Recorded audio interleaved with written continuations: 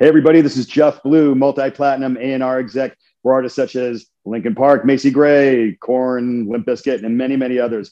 I am now on the Anthony Rogers Show. We're discussing music, songs, everything you could possibly want to know about music and film, all on the Anthony Rogers Show, and we're going to rock a couple beers. Republican Anthony Rogers has no previous political experience. Rogers, a comedian, is well known for a podcast called The Anthony Rogers Show. Hey man, this is Tommy Chong, and right now you're listening to The Anthony Rogers Show. Hey all you cool cats and kittens, it's Carol Baskin, and you are listening to The Anthony Rogers Show. Hey y'all, this is Kevin from Candlebox. You are listening to the funny man, Anthony Rogers. Hey, my name is Alex Sulkin, writer of Ted and Family Guy, and you're listening to The Anthony Rogers Show. Lucky you. If you think for a fraction of a second that you could look this good, this majestic, without Cervantes Beard Oil Company, well, you're just wrong. So go to the link in the description and become a man. Get some Cervantes Beard Oil right now. Welcome back to the greatest show in the entire universe. Today we have an absolute legend in the music industry, award-winning songwriter, BMI, five-time Grammy award-winning artist. Worked with Linkin Park, Macy Gray, Korn, Aaliyah, Hoobastank, Limp Bizkit. He is too big for this show and probably should have said no, but I appreciate him taking the time and going backwards to talk to us a little bit. How you doing, Jeff? I'm doing great. I mean, once I saw the beard, I was like, I'm a new beard guy, so I figured, what the hell? I got to do it. I need more information. You can ask me about music, and you can tell me how to keep the beard okay. We'll trade skill sets. Like, well, first, all you have a beard is you do absolutely nothing. Oh, mine itches. Mine itches like crazy. I don't know how to get over. I put oils in it, and it's but I think you have a good company that you work with, right? Which one? What do you go? Mine? I don't know. I saw something. Was that your company, the beard company? Oh no, that's a sponsor. Yeah. See, you like how I worked the plugin for you already? That's great. They're gonna love that. No, they're gonna absolutely love that. That's awesome. It's okay. I don't even know where to start because you have so many just awesome accomplishments, and like this is like, this is crazy. I mean, you have like 8 of my childhood dream bands. I think that you worked with. Like I think like I was a huge Limp Bizkit fan. Like I was like one of the biggest Limp Bizkit fans, and like Korn, all that was like no one had a better 1999 than those guys. You know. Oh yeah, I lived it. I was living my own dream. I used to like wake up going, how do I get paid to do this? It happens. All these artists, nobody really wanted to sign. They weren't big artists, and I've been blessed in my life just to have a really good ear and an ability to interact with artists and see their vision and help their vision come to be. So great job, So did you discover a lot of these bands? I know you were telling me like before we were recording that you found Linkin Park basically. Like, did you discover a lot of these bands, like these being an A&R rep also for Atlantic? Specifically Linkin Park, and I don't know if your listeners also know Macy Gray, but her specifically amongst several others. But the big discovery stories I had where nobody wanted to touch these bands, and I was in on like the very first show, specifically Linkin Park, and that's what we were discussing prior to. Getting on here was the actual role of A&R has died off monumentally year by year by year. And I always took it to be a facilitator of greatness and visionaries, musical visionaries who just needed that extra person in their life to believe in them and help facilitate their vision to be heard by the world. So to me, that's what A&R is, and being able to contribute, creatively, and then on the business side too, to help somebody, foresee their vision out to the world. So what is say somebody's watching this and like they have a band, like what would they do to either get your attention, and then what would you do to, let's start with that. Like what would a band do to get your attention? Like an A&R executive that has like Grammys and like a lot of awards and like. Well, my bands have Grammys, so yeah, the bands do. But fair, yeah. Great, you found bands that have Grammys and like you've won BMI awards. I mean, you're like what they'd call a legend, basically. I mean, this is legendary stuff. I mean, everyone's goal, I think, is to be a rock star or something. They call it influencer now, I guess. But like everyone's goal is like to do this. I mean, what would you tell a band? Well, first off, how would a band get your attention? Like a musician that's like really good, did the work on that end, but can't market themselves, I guess.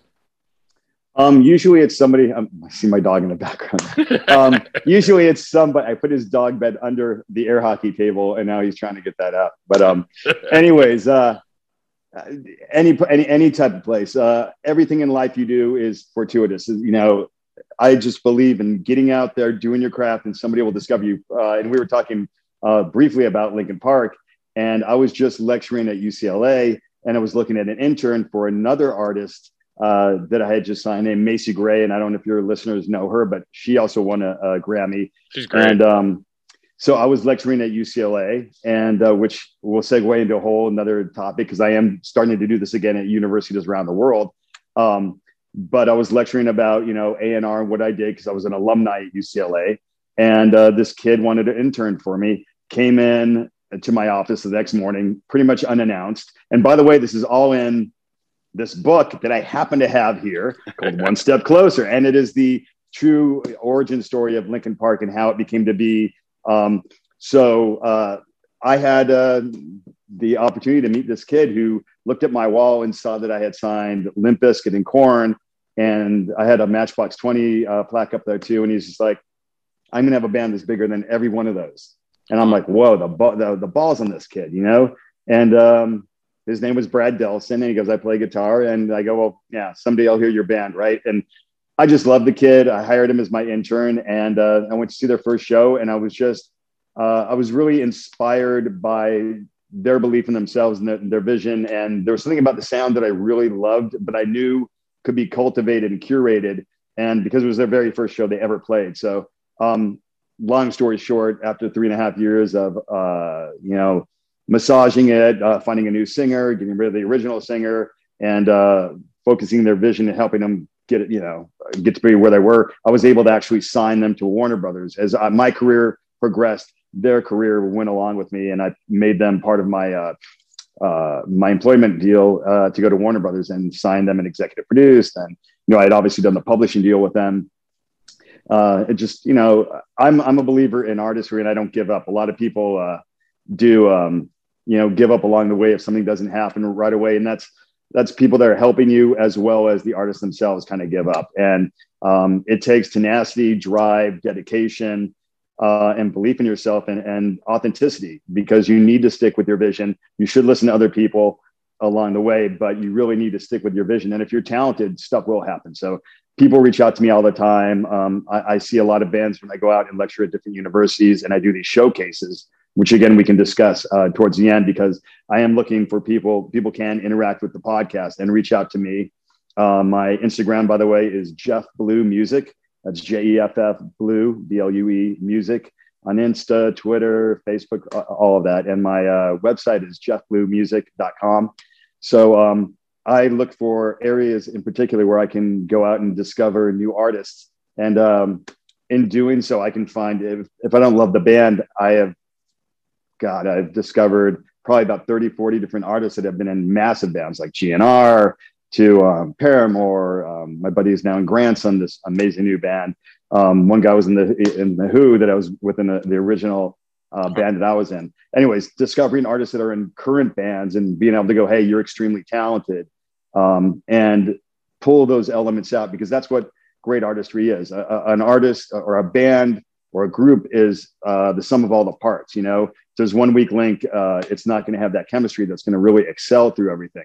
So part of it is me discovering units and the subset that can become that ultimate amazing artist. And I was able to do that with Linkin Park and the discovery of Chester Bennington, because he was the missing piece of that band. That's crazy to think about. And like you give me chills in the beginning of that Linkin Park story. Like that, I felt how real that was, like how magic that was. It's like and that's kind of crazy, man. Like I think I think that's what's the music industry is kind of missing right now, is like A&R reps that care like you do, kind of like. I think like you saw that a lot in like the, I guess like 60s to 90s or whatever, but like there's these heroic guys that found all these good bands and stuff. But yeah, no, like I think like it dwindled a little bit in like the early 2000s. And then like I guess like people going platinum, these like mumble rappers going platinum again in like 2016 kind of like started that up again. Where like they're like labels were signing these guys that are going platinum that weren't like Jay-Z or Drake or even these same 5 people, Right, and everything sounds faceless, and I would just have this conversation because I actually have a docu-series on the history of A&R. So I'm working doing that right now. And so I was having conversations with this company that I was just interviewed with in London, and they were saying the same thing. Why are there no rock stars? And that's because when everything sounds faceless, that there are the rock stars that emanate out of every genre, whether it was the 60s vibe or disco or, you know, hair metal or grunge. There are all those visionaries that start that trend. And then when things get oversaturated, just like anything, you know, it peters out and becomes faceless, and it becomes like, oh, that era. And it is going to happen again. And there are some artists out there that are incredible and that I'm seeing on burgeoning that are really going to make that difference. And, you know, one artist I brought in and I'm always super early. So that's why I say people reach out. Machine Gun Kelly, I brought to Atlantic Records in 2009. Oh, wow. And they passed on him. Yeah. And it was, you know, but it was early. And I discovered him at a showcase that we were doing just like this and that I'm talking about now in Cleveland. And I was just blown away by the kid. And, you know, same with the Killers, really, really early. But I have all these amazing stories that, you know, just I've had a very engaging life. I've been very blessed to, you know, really do what I do, but it also is the passion on my end. Right now, A&R really is focused on social metrics, what's happening. There's not a lot of development. So artists in general are left to fend for themselves and build, you know, as Mark Geiger used to say, the fifth member of the band is the social media person. And that's unfortunate because it does take away from the creativity of it. And you're focused on portraying something that, you know, you're trying to give to the public, but they're kind of taking the role of the record label. But in doing so, you don't have that time that you would spend on songwriting, on being creative, creating the essence of the band. You're like, hey, this is our social media. This is what we're doing. And it's a time constraint. It's a necessary thing right now, but that is where A&R has gone to, and looking at Spotify playlists and how many likes you have and how many plays. And, you know, but they used to look at, you know, like Linkin Park had never played a show in their life. You know, they played one, I signed them, and then we did a lot of showcases. We did a couple shows at, you know, colleges, et cetera. But really we were focused on getting a record deal. Well, that was kind of unheard of because record labels would want to see artists, you know, how much they're touring, they're getting radio play, et cetera, et cetera. And it's kind of similar now. Record labels want to see, you know, what your socials are. Are you getting play on Spotify? What, you know, what streaming, you know, your streaming stats are, et cetera. So, you know, it's similar, but the ability to do stuff like I would do, even with Macy or The Last Goodnight, whatever, get in early and just work on songwriting and creating a sound that will relate to people. That's very difficult to do. And that really doesn't happen in A&R and hasn't happened in a long, long, long time. Yeah, I see like two kind of angles with I'm a consumer, I'm not involved in music at all. But as a consumer standpoint, I kind of see like these guys that basically don't need record labels get signed.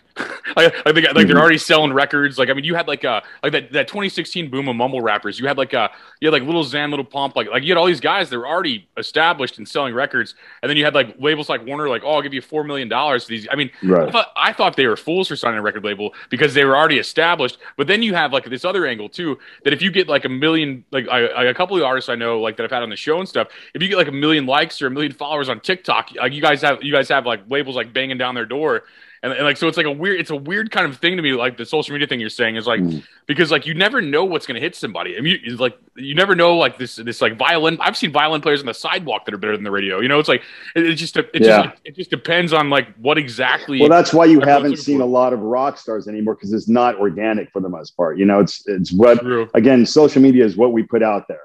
You know, you can, but that's the arts too. You can have a complete recluse, nerdy person, and then they just blow up on stage but that is who they are. That's the emotion and the emoting of their inner character, you know. But yeah, I mean, end of the day, I'm excited to see who comes out as new rock stars, because all the new rock stars have been hip hop driven and rappers for the most part in that genre. And I think there's a big push. Rock is coming back. We were talking earlier, there's this kid, Grandson, and my best friend is the drummer in that band. And I actually discovered him through a showcase I did in Los Angeles. He was from Spain. And when I heard the Grandson material, I was just like, this is like trap, Rage Against the Machine. The kid had a purpose. You know, this kid, Jordan, he had his identity. He sounded intelligent. He was speaking intelligently. He had a purpose. And I think the day of the rock star is going to come back. So, that really wasn't A&R. That band they didn't have A&R. That band went out and did it on their own, toured on their own. That's what artists are forced to do these days. But in a case like a Linkin Park or something like that, if you're fortunate to find somebody that knows how to develop you and your artistry, then it's a benefit. And that's still what my passion is discovering new artists who may not have the means or the backing to go on tour, like a grandson did, and have make it in a van and go out there and just kick it. No, it's awesome. I see your passion. I see like your heart, your kind of work ethic. You seem like you have a strong work ethic too. And like, I think when people want something to happen, they're getting where they fit in, there's gonna be multiple ways to get to the top or whatever their goals or dreams are. I think that's cool, man. And I definitely think rock's coming back. I'm like, I'm 35, so like rock, music was like dead for like 10 years, like when I was like in my 20s. Like there was like this like 10-year spot to where like, I mean, you had to be, from my perspective, you had to be established before 1998 to really do anything like in music in the early 2000s. You still had like Foo Fighters and like U2 and like these bands that just been. I mean, I'm not going to make fun of them right now, but I'm saying like I just don't. It didn't hit home with me in my 20s. You know what I mean? Like Dave Grohl was like a session drummer for Nirvana to me. Like that's how I viewed it. And I was just kind of like, but then like all the smart people I think went into other fields because music wasn't making money, and then now they're coming back. I think because it's starting to. You guys figured it out. I think like you. I think all like, not necessarily you, but like your field has kind of figured it out. It seems like you've been consistent, but your field has kind of figured it out more. Like it was hard to monetize, and it was easy to get famous, but it was hard to monetize in music. You get 10 million views. You're like, oh man, I blew up playing this song on a subway. But then you're like, who am I selling records to? No one buys records. Who am I selling T-shirts to? I can't get to them. It was a weird. There's a weird time. Like, did that hit you at all, or was that just like from? Oh no, it was brutal. Well, also it was a double whammy for me because rock died. Yeah, so rock kind of took a double whammy for me. So rock started dying out. Hip hop and pop, really EDM, everything started pushing rock out. And I blame that on rock, honestly, because nobody was doing anything really innovative. It was all like, I look at rock and music, all types of music in terms of color, like a painting. And, it was very vibrant for a while and things were exciting. And then rock just became like brown, it was like the muted color, it was like nothing was popping out. And then it just was like, it just ate itself. And that, in my opinion, is how all genres kind of end, when it becomes faceless and everybody's doing the same thing and you can't really tell, oh, who is that? It sounds exactly like so-and-so. Oh, no, that's this new band that sounds exactly like X, Y, and Z. And that's what happened with rock, in my opinion. And ironically, that's what I was getting when I was shopping Linkin Park, as everybody said, oh, the whole new metal. And I'm like, this isn't really new metal. This is music. This is rock music with pop overtones and hip hop. And people are just like, no, it sounds like every single thing else. And all these other rock bands were getting signed other than Linkin. Well, Linkin Park came out and it's like, oh, hell, like the audience spoke up and saw that we have an amazing melody guy in Chester and an amazing singer who can, go from the sweetest melodies to the most aggressive, melodies and screams, and a cinematic lyricist rapper like a Mike Shinoda. And it was like, okay, now people finally get it. But the record label actually didn't really see it either. And they were, I don't know, when you read this amazing book called One Step Closer, available at Target, Walmart. Let's try that again. Target, Walmart, Amazon, anywhere books are sold, Barnes & Noble. It'll tell you the story about how difficult it was for people to understand that this was a new sound and not just, rehash of everything else that was in rock. But when rock kind of died, I think it's because it kind of ate itself. You had the advent of these, hip hop rock stars, and they became the new rock stars. And you had DJs becoming rock stars. People always want a rock star to look up to, although these artists didn't really have the musicality in that. And that, to me, I mean, I was in Vegas seeing these massive, EDC shows, and I was like, I had tears in my eyes, going, "What the hell happened?" There's somebody up there pushing buttons. All due respect to them, and I do work with DJs, but there's nobody literally up there sweating their ass off, jumping across the stage, drums, guitar, and a whole vibrancy that, elated people, but it did work. Now I think that whole DJ scene, and I think it's been, imploding for a while. Hip hop sounds very much like itself, although on the R&B side, and I don't know if your listeners know, I was fortunate enough to work with Macy Gray, who was an iconic R&B star, and Aaliyah. I did her, the Queen of the Dam soundtrack. Oh, wow. But the R&B has some amazing, and what I would term rock stars in there, like just because they are so incredible and their voices are incredible and they're performing with, instruments and whatnot. And I think that is now finally coming back because the hip hop scene has kind of gotten a little too samey, and a little faceless, and that is allowing rock to finally come back. But we went through phases of pop, hip hop, rap, and now R&B, and then rock is finally, everything's cyclical in life.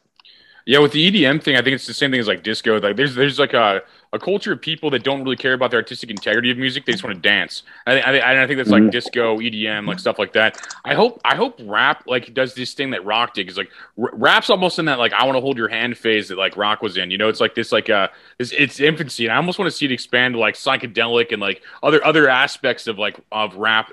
I'm kind of interested in its evolution because it's so big almost. It could fail and go away, but I almost like I really want to see it evolve. I just want to see like rap kind of evolve into like and grow up, and stop just like bragging about like material things they don't even really have. It's just like somebody, and then there are artists that do that and do have purpose. And we can even go into country, and country was super exciting for a while. There was the new pop country, and then that country to me sounds very samey. They've been rehashing the same sound for ages. Like once Florida Georgia Line, Little Big Town, all those became that pop country. Jason Aldean, all this stuff, and then just became kind of faceless because everything started sounding the same production, and then they intertwined some hip hop in the country, and that was fresh for a second. But everything has its moment, its peak. It's advent, its peak, and its valley, and it has to just like anything, any artist has to reinvigorate and grow. And if it doesn't, then there'll be space for the next genre. I've been seeing like a lot of like this outlaw country thing kind of happen too. Like certain artists, like young artists, are doing this like outlaw country kind of thing. And like I like country gospel a lot. I'd like to see like a strong a strong musician like kind of carry that because there's a huge market for country gospel that people don't even see. I feel like I think most people try to do rock or they try to do rap or something like that, ignoring the other genres that are. I think country makes a lot of money. Personally, I think that's. I actually do like country, believe it or not. I love it.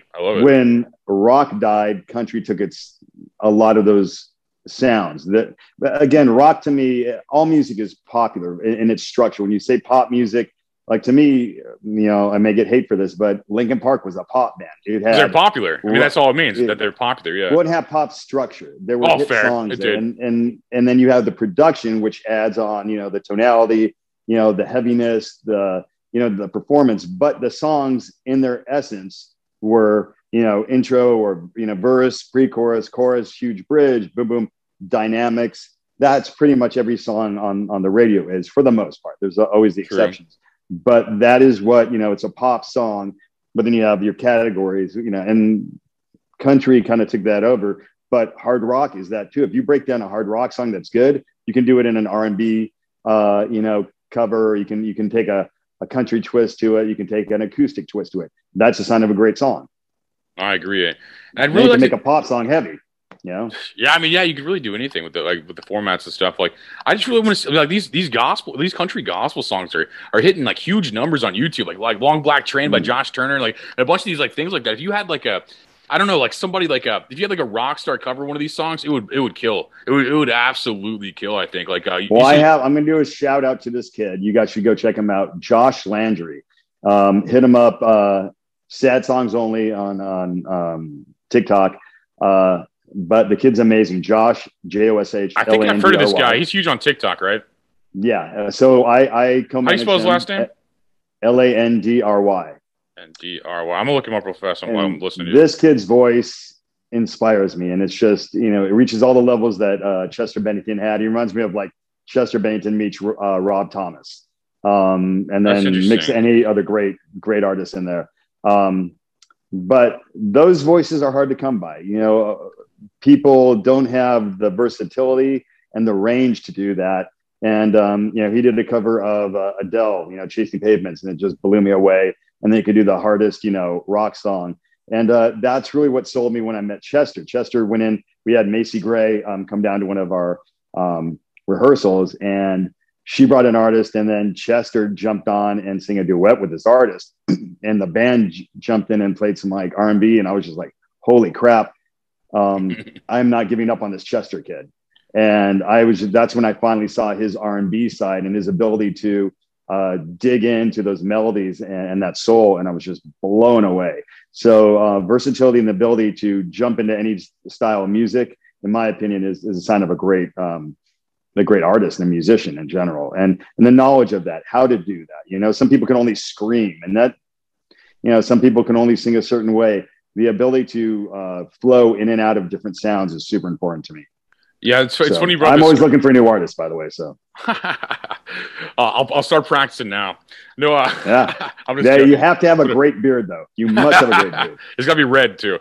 But it's funny to the scream thing too, because like I was reading like studies on like metal and like a certain kind of metal that like they only scream and stuff, and like horror films and stuff. Yeah. And usually that is the people that are into that stuff are like had a really traumatic life, and the trauma of like the music or the videos basically give them some kind of like sense of peace, that it's like a controlled trauma structure. So psychologically speaking, that's what it does for the listener, whereas it doesn't even sound good to them, like from my understanding, like it's not like they may think it does because the feelings it gives them, but it's basically just like it's almost healing them of their trauma, which is weird, or diverting it at the very least, which is like what the horror genre and like metal does, like psychologically speaking, which is like really weird to me, but interesting. Well, the way I always say, good music makes you feel like you belong, that you're part of it. So all types of music, all genres are popular in any sort of way that connects with an audience. There's an audience for that because it allows them to feel that they're not alone, and that's what good music does. You know, so that's a great point. I like your optimism, man. I'm like that sometimes. I just didn't get much sleep, you know. So I love the positivity, and I think that's part of your success. I'm forever. I wake up after 2 hours sleep, and I'm amped and always going. So yeah. I don't have that as much. Like I don't have, but no, I try to stay as positive as you are. Honestly, like I really love the positivity and seeing like the good in like everything. It is true. I mean, like if people like listening to it, it doesn't matter what I think. It really, to be honest, it really does, as long as it hits them and like in a good way, I guess. Like, but I'm still stuck in that. I want to see country gospel up. Like my girlfriend's or my wife now, her grandfather got me into this music, and like I found like I grew up on like rock and stuff, and I just got burnt out on it. That's all I've been listening to for like my entire life. And then I found like this new genre of like old country and like the Grand Ole Opry and like gospel and all that. And I'm like, and I went into it like the same way I used to like rock, and like. And then I see these numbers, and I'm like, how is no one taking a country gospel artist right now? I feel like that would, if you had the right act, like it was almost like outlaw, almost, and then country gospel mixed in there, that would kill right now. Well, let's find that artist, man. And then, interesting story when you talk about that. I discovered Macy Gray because I was in a rock band, and long abbreviated story. I was a journalist, so I was writing for Billboard and you seem like a journalist. That makes sense. You used it? No, I was. Yeah, that's. No, you seem like it. You get that vibe.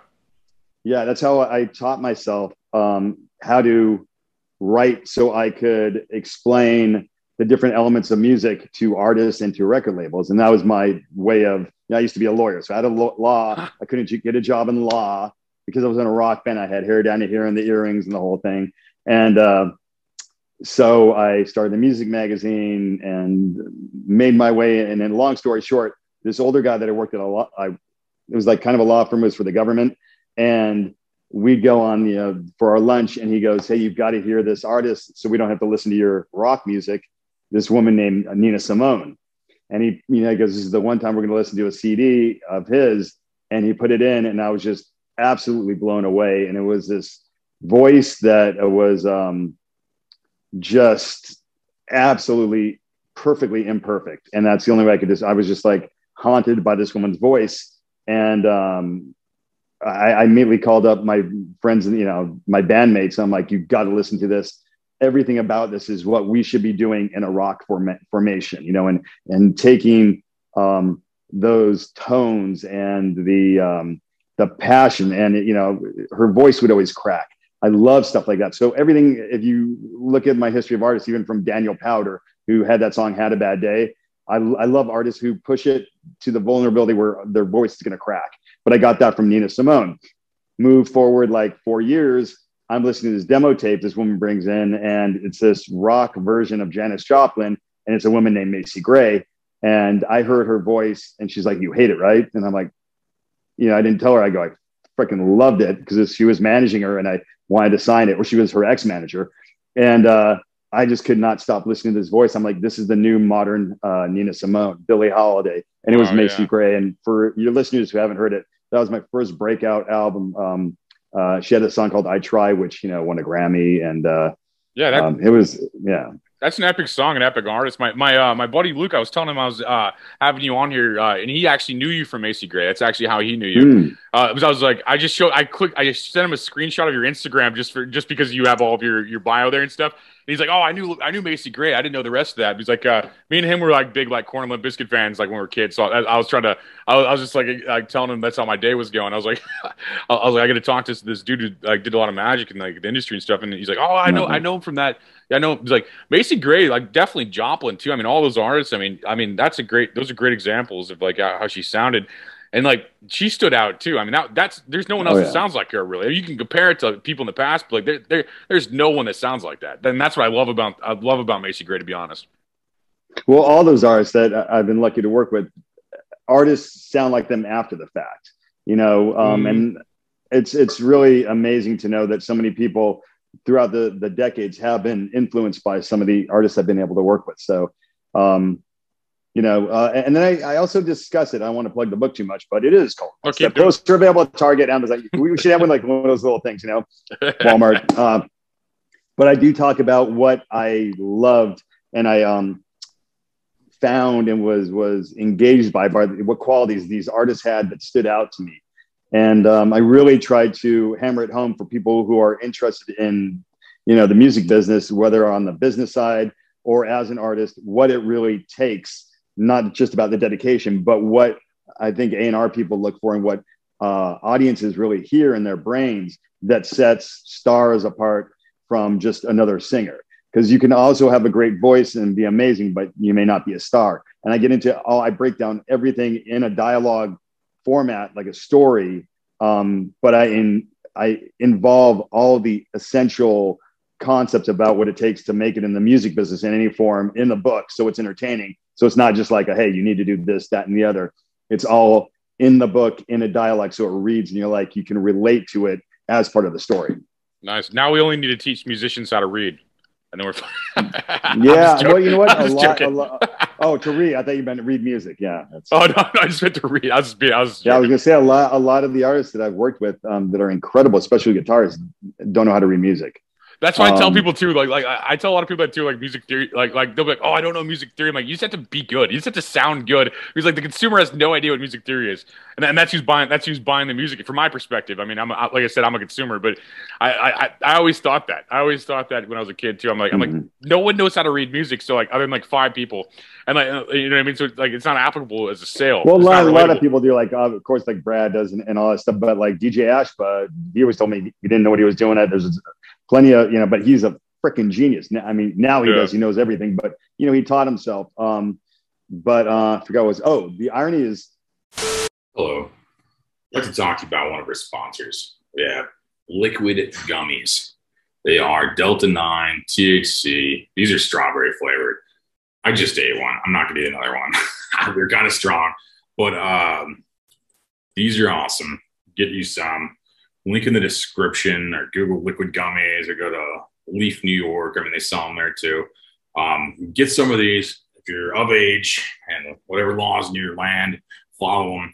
But these are legal THC ones. So, I mean, even these are federally legal. So you're not worried about the feds when you're getting messed up or whatever. I don't know what you're worried about, but sometimes that's the concern. These are delicious. They're awesome. And I am proud to say they are a sponsor of the Anthony Rogers Show. So I wrote I wrote for Hoobastank. I wrote a, best-selling #1 song in 9 countries. I wrote that. Wow. It was called "Pictures of You," which was a pop song. You wrote that song? Macy's first album. Yeah, I was the main writer of Pictures. You know that song, "Pictures of You"? Yeah, I know you're talking. Yeah, I know these bands that you work with pretty well. Yeah, so I played the drums, produced, A&R, published, and co-wrote that with this guy Curtis Henneberry. That's awesome. Yeah. Anyways, that was a fun project, but I actually was head of A&R for RCA at the time. And I knew how to play drums, guitar, and piano, but I couldn't sit down and go, hey, this is, blah, blah, blah, this note, this and the other. But so I took a class at Valley College, community college. And so I was going there at like 7:00 in the morning and then making it out to Beverly Hills, where I was head of A&R for RCA under Clive Davis. And wow. I took this piano class. The first song I wrote after getting out of that class was Pictures of You. So it definitely helped me in melody, but I wrote melody and lyric for that song. And obviously I had this great guy, Curtis, who wrote it with me, especially for piano. And it really helps communicate when you do know how to write music and what you're exactly playing. It takes a whole different form. And the other irony is I had to deal with Universal Music Publishing, and my music publisher, Tom Sturgis, goes, don't get any more involved in understanding music theory, because the way you write is iconic to you only. And you don't want to change that because you write really good melodies, and you may take yourself out of your creative brain and try and make it fit into a format that is supposed to fit, and it won't have your style to it. Totally agree. I think authenticity is the best part of art at all. Like no matter what you are, musician, comedian, filmmaker, whatever. I think authenticity is the best. I think, and people really relate to that. I think, man. Like, that's crazy. You've done a lot of cool stuff, man. Like that's very. Are you just one of those like go getters? You one of those guys that's like jogging at 6 a.m. or something? I'll try. I have a gym in the house, so I don't have to do anything. I've got a pool, and I live next to a canyon, so I have very little time. I did write a movie. So one of the things I set out to do was write the book. I didn't think I'd write the book on Linkin Park, and that was no easy task. So I believe if you're going to do something, do it right, finish it. I did write this movie I'm super, super excited about. I'm talking to a few different production companies about it. And I based that because I came up with an idea for a horror movie, told a whole bunch of people about it. And 4 years later, 4 different companies came out and did the same movie. And so a couple of years ago, I sat down and I was like, I really need to write something. And I'm super proud of it. And I've been able to revise it over and over and give it to people. And they're like, for a horror thriller movie, the character development is, way above what it normally would be for something like that. And there's a story, it's a whodunit. So in my opinion, I'd love to set out and present new challenges to myself. Otherwise you don't really grow, you become just kind of, you float along, and I like being challenged. So nice. I think it's a great outlook. That's what America's about, man. That's the American dream in a nutshell, man. Like you're able to do whatever you want in this world if you just work for it, really. And I love seeing that success, man. That's cool. Thank you, man. Well, the movie hasn't come out yet. So if there's financiers out there, I've got a great script. Hit me up. Jeff Blue. What's that? Everybody's in. It's Jeff Blue Music at Instagram, and that's probably the best way to get hold of me. Cool, man. That's awesome. Yeah, the movies are fun too. I'm editing like a TV show now. That's a fun industry. Like I couldn't do what you do. I think music's harder. I think like for my brain, music's harder for me than like, and I've written songs that weren't good. I tried the whole music thing when I was a kid, but I just wasn't good at it. I realized I wasn't. I saw Mars Volta live, and I go, I'm not a musician. Like immediately, like I saw it was Mars Volta that did it to me when he threw like a microphone 30 feet in the air and caught it, and then had like people like waiting to give him hot water to drink. I'm like, I'm just not a musician. I just like I saw it very clearly there. So I respect guys like you that can like kind of like wear multiple hats in the industry, like as like the businessman, as the artist, as like I really think that's cool, and I love music. I probably have like the skill set of like anyone in music. I have the same kind of like taste in music, almost like that. It's multi-genre. I love music. I'm obsessed with the stories. It's just like I'll probably read your book even, you know what I mean? But I'm just not like a person that can create it, And I always respect people that can. It's just not on my brain. Well, you never know. And the way I got my start, I was an actor at UCLA, and I was going to be a doctor. I realized I started in honors kinesiology because I started as a fitness instructor in high school, and realized that I don't like blood, and people study way harder than me at UCLA. So got out of that, went into econ, learned about stocks. I do stocks all the time. Everything you pick up along the way, you build your life and what your experiences are and what you're good at. And, I suck at basketball. I'm not joking. I'm pretty bad, so I don't do it, but I do stuff that I like to do. And in my career, I wanted to, I was a drummer and I was in a rock band, and I just didn't fit that mold of the personality to be on tour in a van, So I was constantly getting kind of bounced. They're like, dude, you brought all these people out and you have this. I just realized I was a better business guy. I could write music, but I wasn't a guy, that could not shower for 3 days and sit in a van. I just couldn't do it, Oh, and touring is fun for like a 24-year-old. I'm 35. I couldn't imagine touring right now. I couldn't even. And to me, I was just, so long story short, I discovered what A&R was. And the minute I did, and I ironically discovered it as a complete fluke with somebody who took a meeting with me thinking I was in a different band. And it's all in this book that it was just one of those moments. Every moment in your life is important. Like even this conversation we're having right now, this could lead to something. Somebody could be watching this and it could lead to something. For sure. Or get inspired. But I took this meeting and this guy completely thought I was somebody else. And I didn't leave that office. And he goes, oh, you got to leave. I thought you were in a different rock band. And I was like, hell no, I'm not leaving. I want to know what the hell you do. And he goes, I do A&R. And I didn't know what that was. So he goes, come to this class. He's guest lecturing at UCLA. I went to the class, snuck into it, back row because I didn't pay for it. And I sat there and I go, this is what I'm going to do with the rest of my life. And I don't care what it takes. And, it was that moment I was in law school, and everything I did from that moment on was designed to get me a job in A&R. And I was rejected every single step of the way to the point where I was almost going to give up. And this one company at the very end of the alphabet, Zomba Music Publishing, gave me a shot. And that was the last company. Literally, I went through the entire rock. There was a thing called the Rock, Yellow Pages of Rock, and it was A to Z. And that was the last freaking company. And that's why guys like you are successful, because you'll do that. You'll do that work. I mean, those no's get in a lot of people's heads, man. Like if you could hear a no and just kind of be like, all right, we'll have a good day, and still stay positive and stuff. I mean, it's always guys like you that end up doing that, man. The perseverance, the ambition. I mean, you seem like a guy who'd be successful whatever you do. You just like doing this.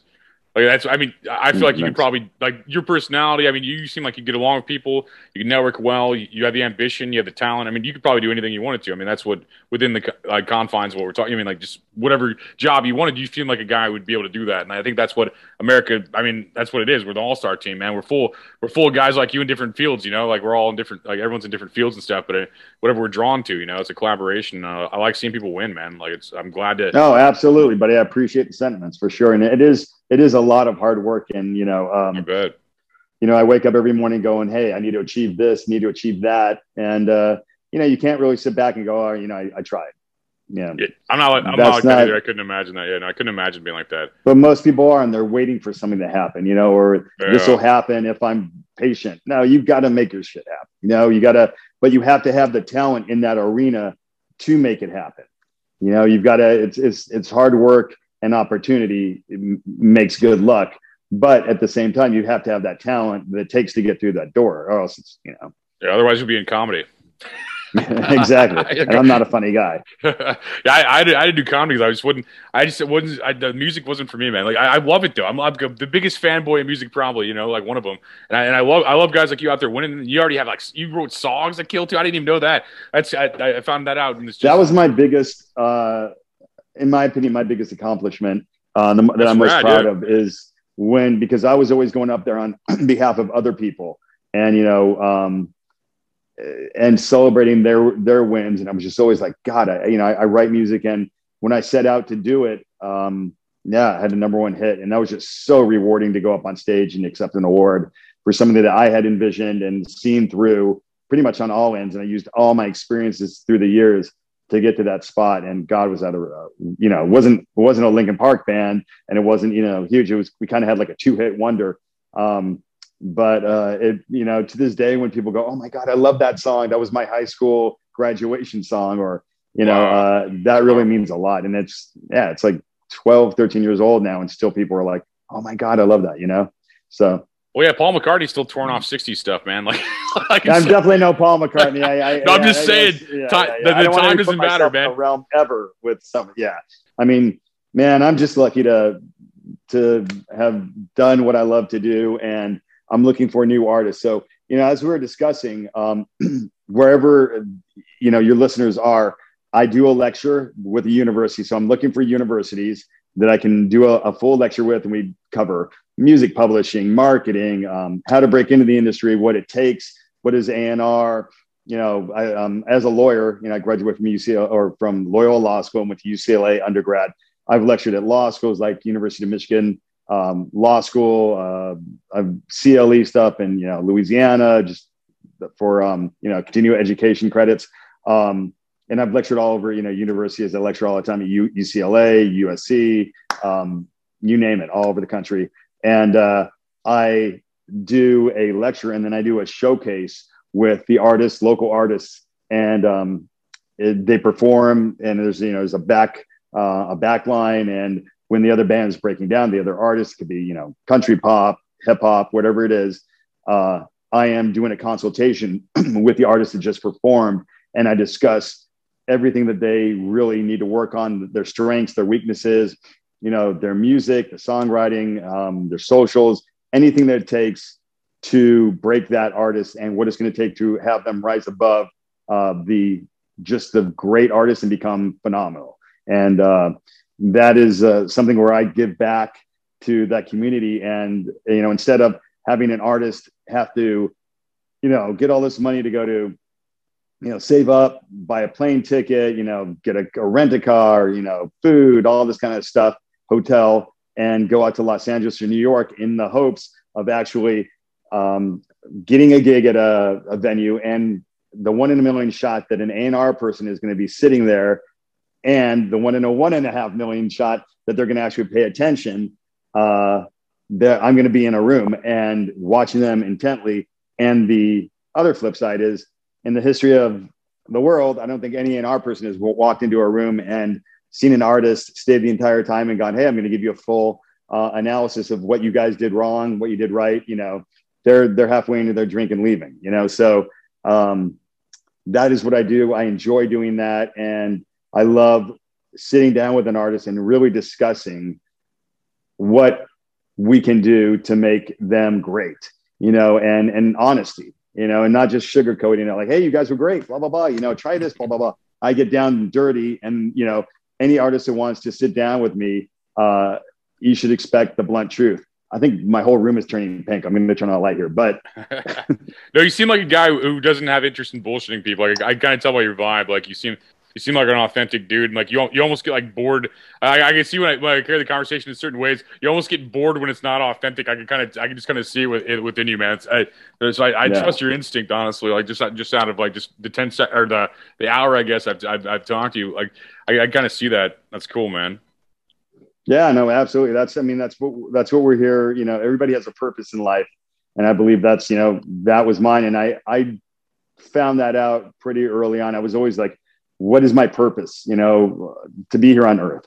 And, it kind of happened. And then it was confusing because I didn't know how I had this ability to communicate and discover things, but it is a gift that I had. And then, to me, it's, I am not the artist, which is what I think we all would love to be, but I have the ability to communicate and facilitate that vision so other people could derive pleasure and meaning from it. And I mean, Linkin Park and Macy, whoever I've worked with along the ways, they've all touched humans across the world, all worldwide artists that have made an impact in some way or another.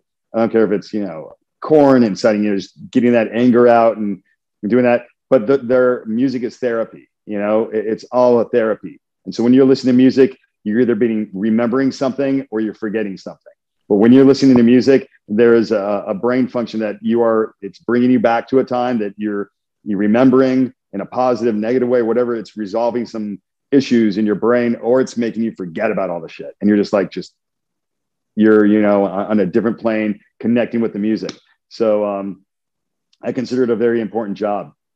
No, I agree, man. You hit on a lot of good points. And I think I grew out of a lot of like Korn and Limp Bizkit. I sure loved them at a time, man. That was like, I mean, a lot of these, like, I love those bands you worked with. Pretty much all the bands you worked with. I never really got big into Aaliyah, but I mean, a lot of people did. But the rest of your stuff, man, I'm pretty much, I had that was like a moment of my life each time, you know. Like, and I think a lot of people can relate to that. And I think before we talk to 9 more hours, so this podcast is like crazy long. We should throw out some throw out some social media and stuff. You want people to follow you on. I mean, you already threw out your Instagram, but like maybe a little reminder for people like that want to get in touch with you or anything. Everything is Jeff Blue Music. So jeffbluemusic.com, my Insta, Twitter, all that kind of stuff. I'm mainly on Instagram. It's just, you know, Jeff Blue Music. Even if you just type in JEFFBLUE, it'll come up. And I try to answer everything, but I do consultations. So I can't listen to everybody's music. If people, can you analyze this? Can you tell me what I do one-on-one conversations where through that I've signed a multitude of artists from, you know, to Island Def Jam, Atlantic, Universal Republic, Universal, Interscope, you name it, artists where I'll sit down and somebody go, hey, can you spend some time with me? And I do that service. And it could lead to me working with these artists and, you know, going in the studio, producing some stuff, co-writing. And then I do bring those certain artists that I really, truly believe in to record labels and have been able to get deals for these artists, obviously, you know, fairly sizable deals. Just had a new artist that we worked with get the title track to Mark Wahlberg new movie, and a huge payday for a sync. So I also do syncs, you know, with film and TV placements for music. And that's a huge way for artists to break and a huge source of income. That's right. I think artists need a guy like you, and I'm glad that they can maybe find you on this podcast or just in general or something like that, like outside of this too. I mean, I think like that's a huge part that a lot of people don't have. You mean like a skill set like they just don't have. Like people can write killer songs, but they have no idea what to do with them. Like I think personally. So that's good. If you're a musician or your kid's a musician or anybody like that, don't be delusional and have a budget. But at least, but then look up to, look up to Jeff. Like, I mean, see if we can help you and stuff. And I appreciate your time, and I wish you continued success. Absolutely, man. Killing it, man. Well, I need to get a beard like that. Mine just starts getting, kind of air. Well, that's an impressive animal you have hanging over there. Well, I'll give you a consultation on it later. Like, sounds great, man. Hey, it's a pleasure. And what was it called? What was the company called again for the beard? I forget. Weather Beard Supply. Weather Beard Supply. Weather Beard Supply. All right, there you go. Yeah. All right. Thanks, Use best show. Best show is your promo code. Like one word. Best show. Boom.